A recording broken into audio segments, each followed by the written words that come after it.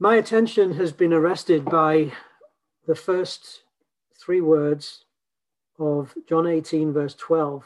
We'll read the first 14 verses in a second, but it simply says they bound him. And I found myself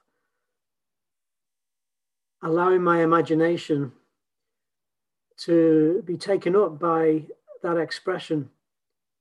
Of course, it's talking about the soldiers and the Lord Jesus. And here is the Lord of glory, the one who spoke everything into existence. And it says they bound him. I think, and I'm open to correction, please, if I haven't got this quite right, but I think this is the first act of physical humiliation that Jesus knew at the hands of men. I know that from the gospel accounts, and we'll visit a couple of them in our session tonight, that there were attempts to attack the Lord Jesus physically, and it failed.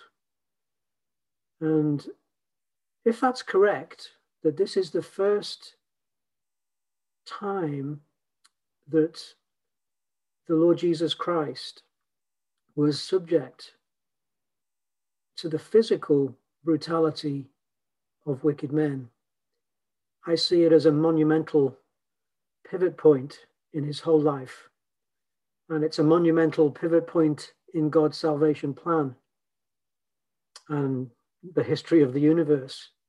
Such a significant point that the creator of the universe gave himself for the first time into the hands of men and let them have their own way. You know, within a matter of, I'm guessing, but I think it's probably 90 minutes, we transition from the quiet intimacy of the upper room that the Lord Jesus enjoyed and we've enjoyed listening in on with his disciples. It's about 90 minutes from them leaving the upper room to him standing bound and from his disciples' point of view alone. And I'm left arrested with how did we get from the upper room to this situation? And that's really the business of John 18 and the first 14 verses. Just a little reminder of the context. It's easy, I think, because we've been so immersed in the detail and the dialogue of the upper room. Let's remind ourselves that this, as we said right from the beginning, is John assembling a case for Jesus being the Christ, the Son of God, and making the point that anyone who believes will have life in his name. That's our key verse from chapter 20. It's the purpose of his gospel. Coupled with that context, it's part of John presenting a case. And he's carefully selected elements of his story to support that case. Coupled with that, I'd like to also remind us that we're in the section of his account where at the beginning of chapter 13, he says, having loved his own who were in the world, he now showed them the full extent of his love. And the Lord Jesus Christ showing him and showing his disciples and therefore us the full extent of his love began in the upper room and continues through his passion and onwards. There's before we read the passage, there's a couple of standout elements which I'd like us to look out for, as well as our text. They bound him. A couple of standout points is that John is portraying the beginning of the darkest episode in Jesus' life. And the thing that's very striking is that the Lord Jesus had complete knowledge of what was coming his way. I say that's a significant point. And I would contend that because John mentions it, and we'll read that expression, it wasn't necessarily something that had always been the case. So maybe that's a sensitive area, how much of what was coming did the Lord Jesus learn through his days on earth. But the reality here is, because we are told it directly, that he had knowledge of what was coming his way. And despite that, this is a standout point, he knew what was coming, but he was totally committed to it. And interesting point is, he was in control. Others may have thought they were in control. Judas may have thought they were in control. The Lord of glory, standing bound by men, was in control. Let's never lose sight of that. Second point, and this is new to me, but I think it's a really rich point for us to meditate on, that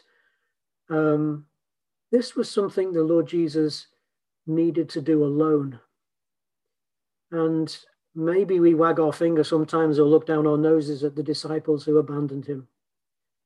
And it was the Lord's desire that they would not be with him. And we'll see that in this section. Maybe it was a compassionate act on his part to keep them away from what he would have to go through. Maybe that's part of it. Maybe it's just an emphasis that the Lord Jesus is the only one that could bring about what needed to be brought about in God's plan. And no one else could possibly be involved. Let's read the passage. John 18, 1-14. When he had finished praying, Jesus left with his disciples and crossed the Kidron Valley. On the other side, there was an olive grove, and he and his disciples went into it. Now Judas, who betrayed him, knew the place because Jesus had often met there with his disciples. So Judas came to the grove, guiding a detachment of soldiers and some officials from the chief priests and Pharisees. They were carrying torches, lanterns, and weapons. Jesus, knowing all that was going to happen to him, went out and asked them, "Who is it you want?" "Jesus of Nazareth," they replied. "I am he," Jesus said, and Judas the traitor was standing there with them. When Jesus said, "I am he," they drew back and fell to the ground. Again he asked them, "Who is it you want?" And they said, Jesus of Nazareth. "I told you that I am he," Jesus answered. "If you're looking for me, then let these men go." This happened so that the words he had spoken would be fulfilled. "I have not lost one of these you gave me." Then Simon Peter, who had a sword, drew it and struck the high priest's servant, cutting off his right ear. The servant's name was Malchus. Jesus commanded Peter, "Put your sword away. Shall I not drink the cup the Father has given me?" Then the detachment of soldiers, with its commander and the Jewish officials, arrested Jesus. They bound him and brought him first to Annas, who was the father-in-law of Caiaphas, the high priest that year. Caiaphas was the one who had advised the Jews that it would be good if one man died for the people.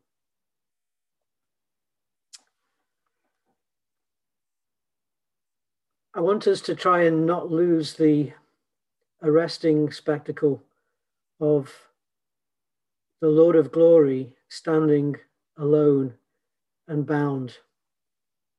But to get to that point, we need to unpick what happened between them leaving the upper room and getting to that point. And there's some little nuggets on the way which I'd love to share with you for our encouragement and our consideration.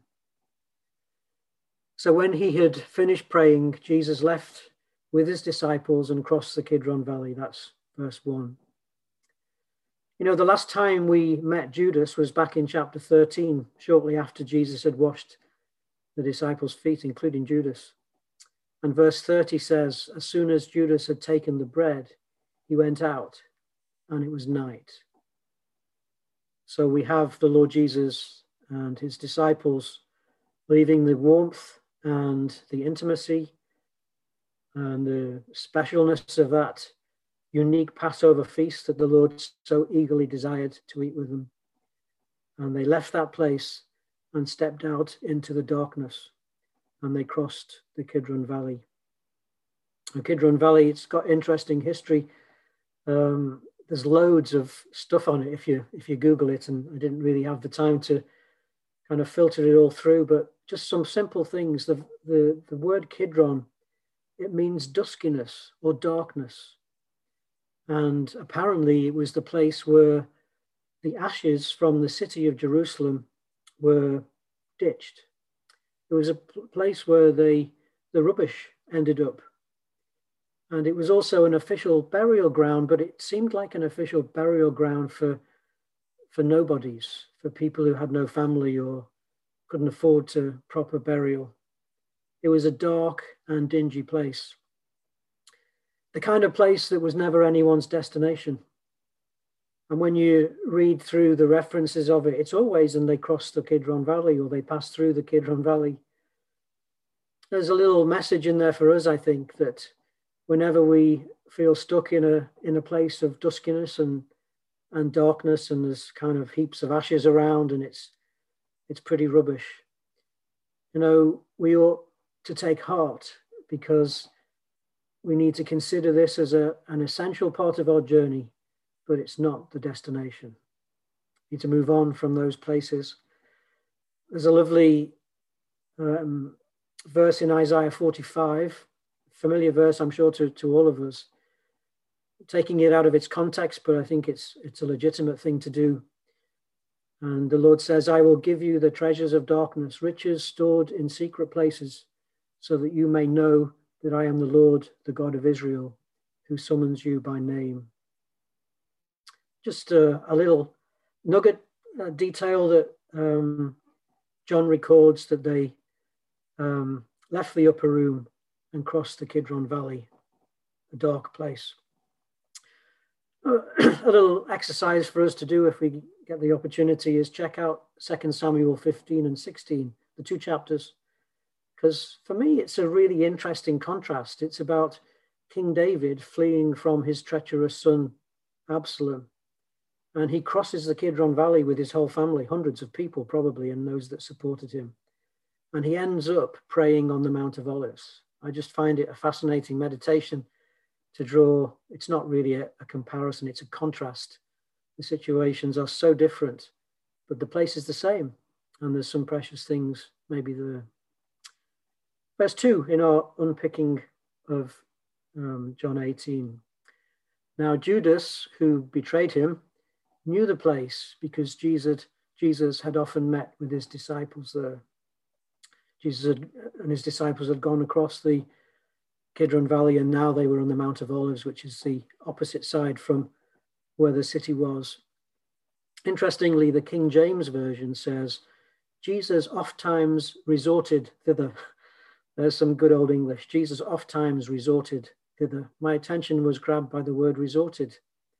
Judas knew the place where Jesus was going because it was a place that, with his disciples, he resorted to. Not so much a last resort, but I would say more of a favorite default place where the Lord Jesus just delighted to go. Not always with his disciples, because there's many references where we see him on the Mount of Olives on his own in the night. It's just a little nugget. Where is my favorite default place? And who do I meet there? The Lord and his disciples, it was the Mount of Olives, and it's where they went. And Judas knew about it, and they had precious times together there. Just a little thing for us to think about. Verse 3. So Judas came to the grove, guiding a detachment of soldiers and some officials from the chief priests and Pharisees. They were carrying torches, lanterns, and weapons. You may recall, we've been here before. If you go back to chapter 7, verse 32, and I won't read the whole thing, I just kind of pull out certain elements of that passage. It says, then the chief priests and the Pharisees sent temple guards to arrest him. The people were divided because of him. Some wanted to seize him, but no one laid a hand on him. Finally, the temple guards went back to the chief priests and Pharisees, who asked them, "Why didn't you bring him in?" "No one ever spoke the way this man does," the guards declared. And each went to his own home, but Jesus went to the Mount of Olives, another reference to him going to his favorite place. You know, the attempt to arrest the Lord Jesus the first time round failed. Or maybe that wasn't the first time, but the time that's recorded in John 7, it failed. And it leaves us with the question, this time they're more serious. This time they meant business, and they'd managed to get an insider to come on to their side, led by Judas. It says, what a indictment about Judas, the one who was leading the enemy, those who would seek to arrest and execute Jesus. Supposedly someone from the inside with insider knowledge. They didn't need Judas to help them find where Jesus was. Jesus went knowing where the rendezvous would be. He's leading a detachment of soldiers, not just palace guards, but a detachment of soldiers this time with officials, it says, from the chief priests and the Pharisees, presumably men with legal authority, just in case anyone would challenge why they were arresting him. I know they had lanterns and torches and weapons. All they needed to see through the gloom of the Kidron Valley, see through the gloom of the unlit garden on the Mount of Olives, and all the weapons they needed if anyone dared to challenge them, or even if Jesus himself challenged them. So very well prepared this time. And how did they fare? Go to verse 4. Jesus went forth. That's another King James Version statement. You just get the impression that there's proactivity going on Jesus' part. He's in control. So they show up in the garden and he steps out to engage with them. This is a contrast with John 8. John 8 and 59. At this, they picked up stones to stone him, but Jesus himself slipped away from the temple grounds. The difference was his hour then had not yet come. The divine timetable was not ready for him to be arrested. And the time had now come. That was his opening statement in his prayer in John 17. Father, the time has now come. There is a divine timetable going on here. And Judas may have thought he was in control. The palace guards and the Roman soldiers and the chief priests and the Pharisees may have thought they were in control, but this is the outworking of a divine plan with a divine timetable and was divinely controlled. Now, it's a wonderful picture of the divine service of the chosen servant, sensitive to God's timing, ready. This is post the Gethsemane prayer, which John chooses not to record. So all of that has happened, and we see the Lord Jesus in control, stepping forward with confidence. And he says, "Who is it you want?" Verse 4, Jesus of Nazareth, they replied. "I am he," he said. Key point here is he didn't say, "I am he." There's no he in the original. He said, "I am." Who do you want? Jesus of Nazareth. I am. And it's yet another in-their-face claim to his divinity. And all they could do was draw back and fall to the ground, verse 6. Faced with the emphatic and irrefutable word of the Lord Jesus Christ, declaring without any ambiguity his divine identity, their weapons didn't even get deployed. They drew back and fell to the ground, presumably lanterns and torches and weapons clattering about them. It reminds me of Saul on the road to Damascus. When confronted with the Savior, he couldn't help but fall to the ground. John, in a later experience, the Apostle John, in a later experience at the beginning of Revelation, when I saw him, that's the Lord Jesus, I fell at his feet as though dead. These reactions are spontaneous. It's not Could the men help falling down to the ground? No, they couldn't. It was an inevitable consequence of an encounter with deity. The challenge to my heart is, when has my appreciation of the presence of God resulted in such a reaction? We discussed this in Training for Service at length, the role of the Holy Spirit in convicting us of amongst other things, the identity of who Jesus is. And I think it's the work of the Holy Spirit in my life today that causes me to appreciate from God's word the reality of who he is and his greatness.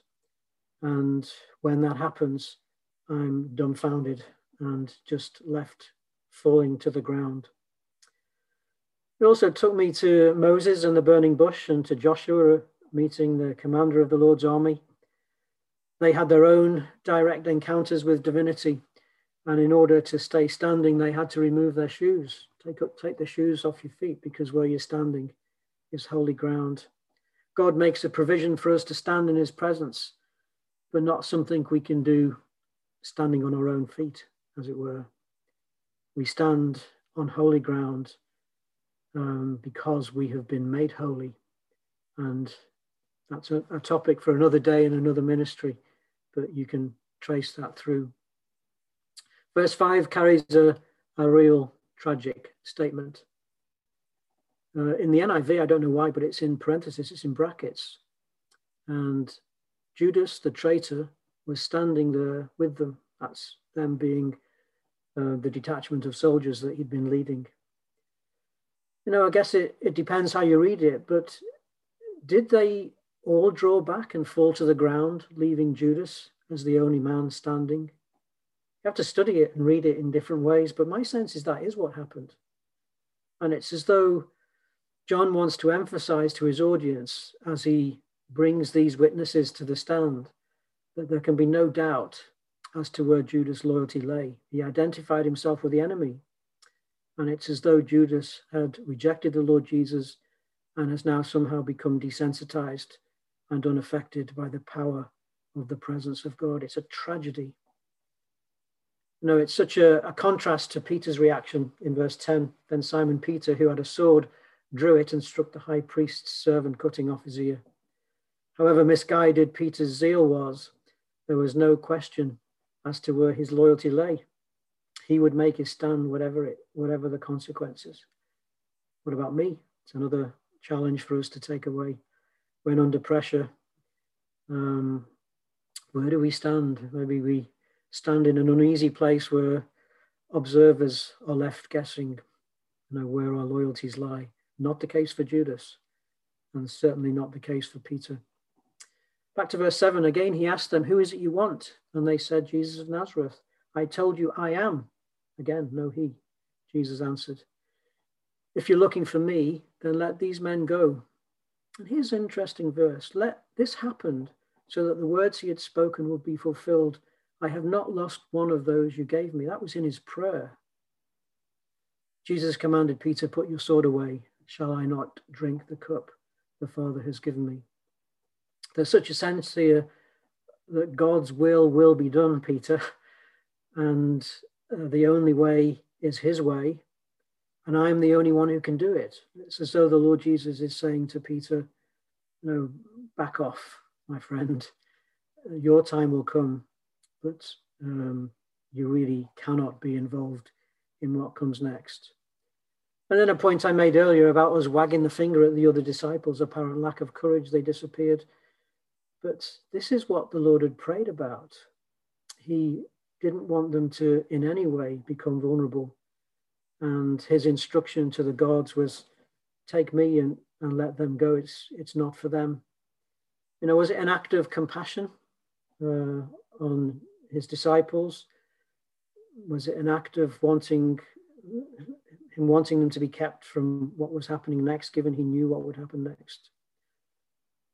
He was full of compassion and a lover of mercy, and demonstrated it perhaps in this instruction about his disciples, but certainly in the healing of Malchus. Then the detachment of soldiers with its commander and the Jewish officials arrested him. They bound him. And that's really where our part of the story ends. It's a cliffhanger, isn't it? We have the Lord of glory standing apparently abandoned by his disciples, but that's what he wanted. And he's standing amongst the soldiers and he's bound. And it's monumental because never before has the God of heaven, his Father, or Jesus himself allowed men to have the way with him in terms of what they would be taking him through in the trial and, of course, ultimately the crucifixion. It just speaks of the divine timing and the divine control over the plan for our salvation. And let's never lose sight of the fact that the Lord Jesus was in control, that God was in control of the whole thing. And, you know, many things happen at Calvary. We'll enjoy anticipating those things and immersing ourselves in the horrors and in the beauty of it. Part of it was the God of heaven allowing his beloved Son to be subjected to the worst that man could do to him, sinful man could do for him. Jesus knowing, just a concluding statement, Jesus, verse 4, Jesus knowing all that was going to happen, went out. Thank you.